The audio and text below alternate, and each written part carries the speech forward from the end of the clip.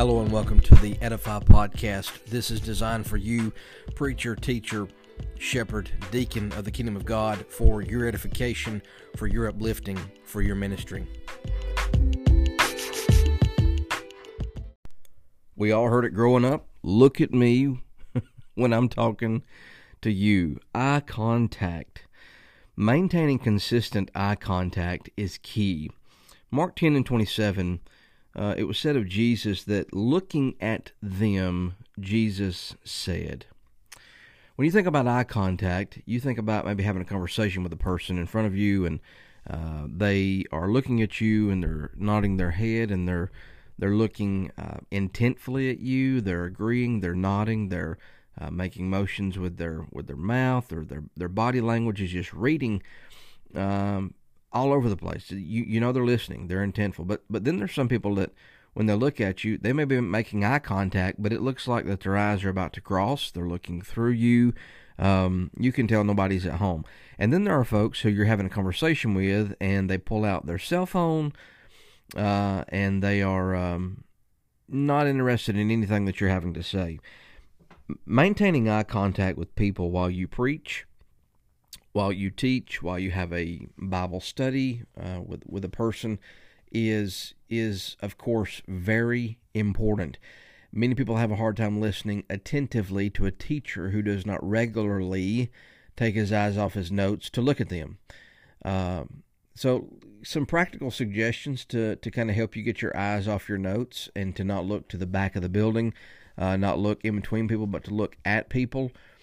Point number one, concerning notes, keep the paragraphs in your notes short if you have paragraphs. If you're a note person, I know we've talked about notes before and getting away from them and so knowing your sermon that you know the main points, you know your interjections and all those sorts of things. But many inexperienced preachers and teachers bring pages and pages of notes to the pulpit that no teacher or experienced preacher is going to attempt to teach from. Their paragraphs may have 20 lines of text. None of the words are highlighted. They're not in bold fonts. And so no wonder they have a hard time looking up, and they look down to their notes so often because they're reading from a book, basically. They've looked up for a brief second, and now they're trying to figure out where they were. I want to encourage you to keep your paragraphs short. If you do write paragraphs, if you're making a point, 3 to 5 sentences is probably good. So let your notes breathe. Put a space between your paragraphs. Don't try to fit everything on 2 or 3 pages of notes. So keep your paragraphs short if you have those. Inside this paragraph, if you're going to take notes and use paragraph format, use a neon marker. So highlight a key word or two in each paragraph. Or if you have a font, highlight the font, make it bigger. Just make something stand out, whether it's a bold or a bigger font or italicized or whatever it is. This is going to help you to just look down briefly at your notes and then pop back up. So number 3, print out your notes early. Like I said, if you got your notes, best way to get your eyes off your notes is to print your notes that you go over them 3 or 4 times. And going over your notes more than once will help embed you and embed in you what it is that you want to say and embed into your memory what you want to say. So if you print out your notes, at half an hour before you try to teach or preach, and you quickly skim through them, you're probably going to be reading from your notes most of the time. Something that I like to do, I'm a very tangible and visual person. I like to draw, and I like to draw my notes. I'm trying to make a point. I'm trying to remember what I was thinking about. There's a reason why the Macintosh computer that most of us used in years gone by, or Apple or whatever, they've got icons down at the bottom of the screen. And these little small pictures are there to remind us of what's going on or what's going to happen if we click on them. Look down at that small picture of a fox that's wrapped around a globe, and you're going to remember that's your Firefox. Or if you've got a little white icon with a little presentation table, that's your Keynote, or whatever. Icons, they are good for you to remember. They set things up in your mind. You think about, I think nowadays on social media they're doing the Guess the logo, or guess the restaurant by the logo, missing pieces. And so it's easy. There's something iconic about icons and logos that help us, see that. So maybe drawing little icons, little symbols, or if you're a seasoned artist, draw a stick figure in the margin of your notes. So when you look down and you see a cloud or a tree or a stick or, a figure on their knees, you can easily more recall what it is that you want to say. And although this is that's a big word, here we go, unorthodox suggestion, I've never seen this recommended in any of the books or preaching that I've read, but it has helped me personally.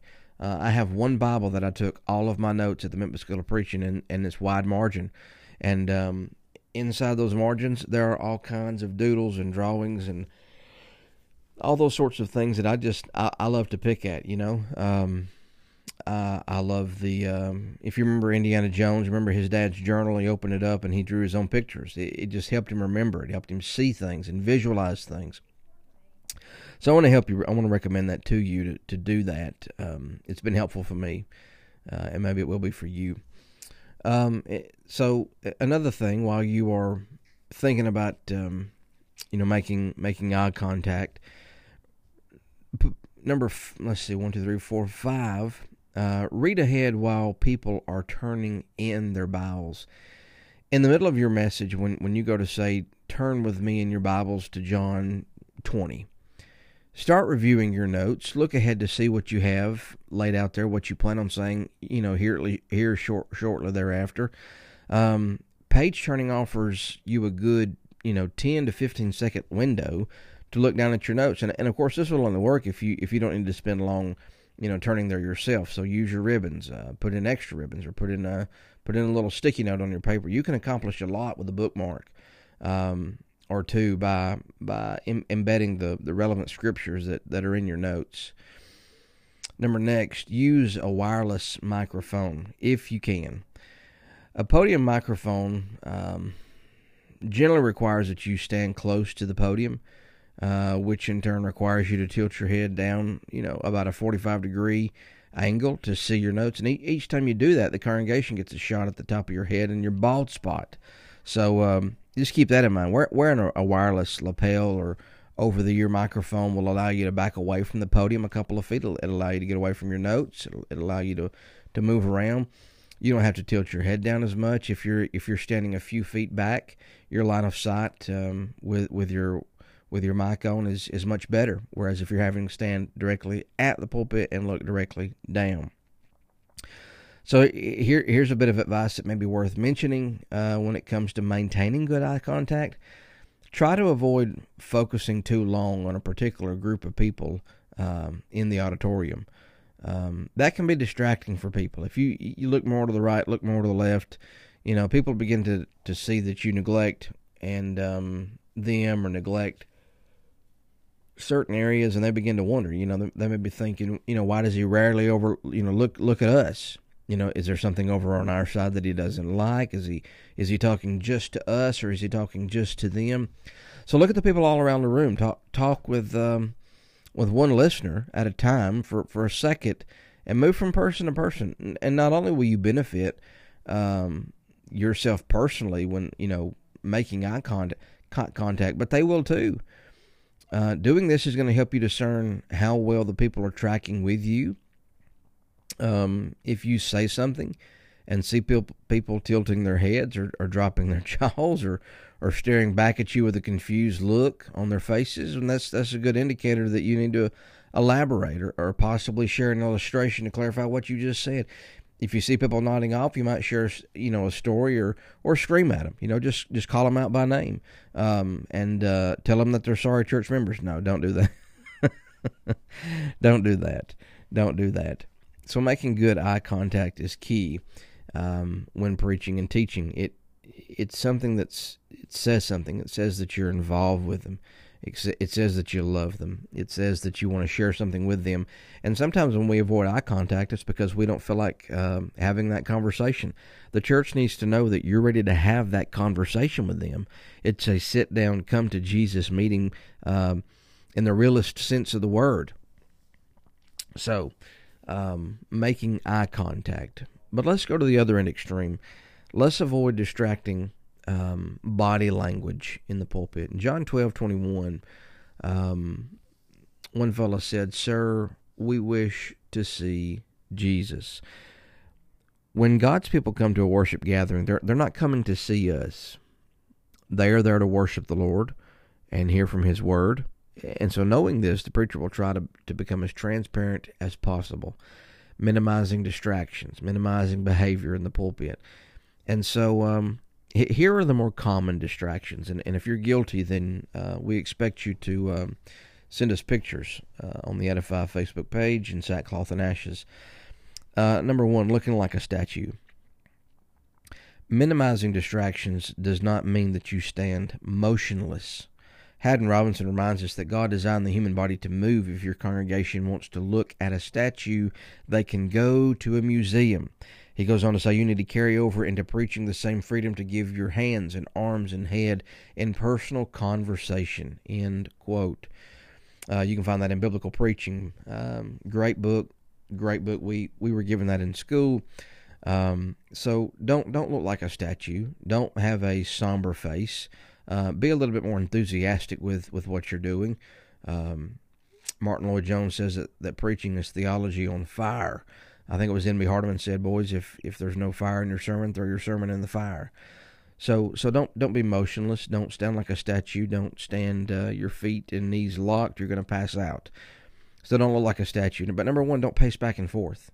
Don't be running back and forth. If you're speaking into a microphone that is attached to the podium, you're going to have to stay put. If you use a wireless microphone like I do, I've got one of those. One of our guys here, Les, he's one of our worship leaders and directs and plans that throughout the whole month.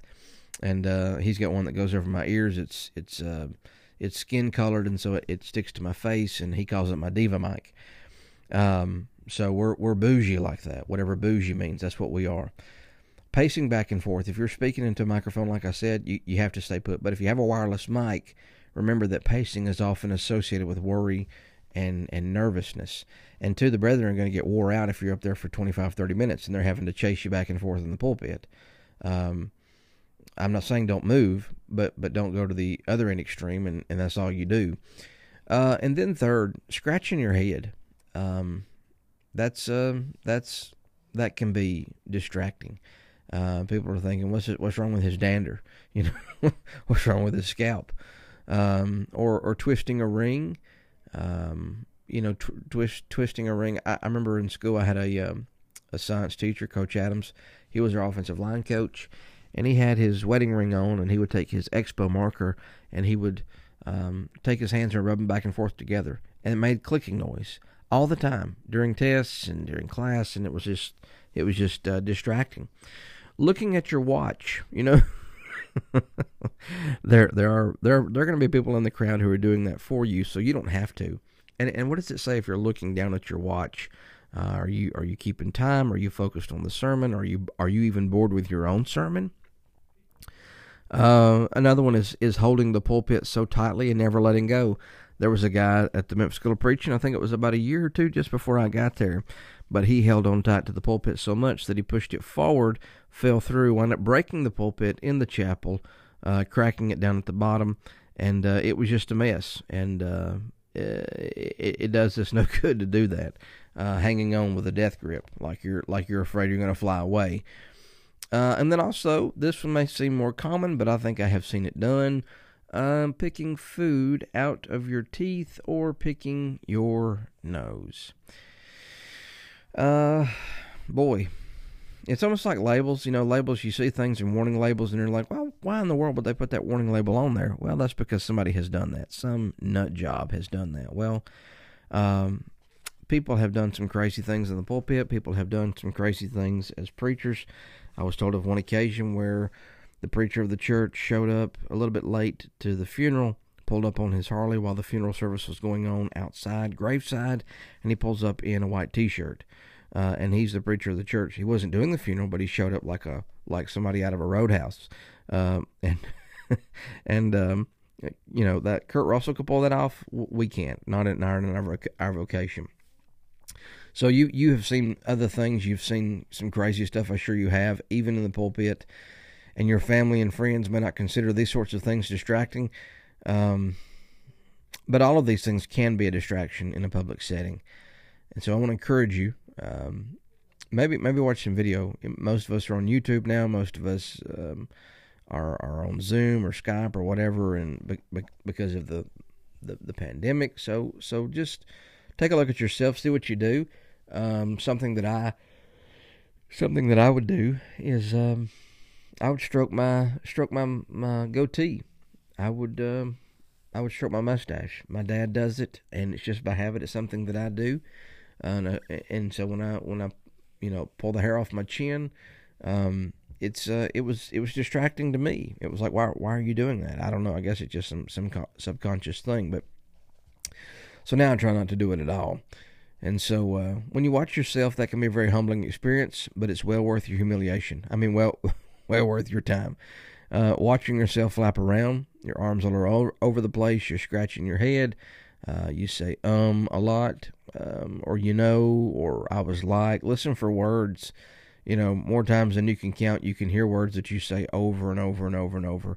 And that needs to lead you to an immediate improvement. So, make eye contact, and make eye contact with everybody in the room. Visit with them for 10 seconds or so, and then move on to the next person. Don't look to the back of the room. Don't look in between people. Look at them. Don't be ashamed. Don't be afraid. But also don't be up there distracting them with your body language as well. So, fellas, Sunday's comes every week. It's often called the burden of preaching. So here this fine day is. I hope that you are doing well and that you are studying well. Remember your prayers. Stay in your prayers. And love the Lord. May God bless you in your teaching and preaching of His Word.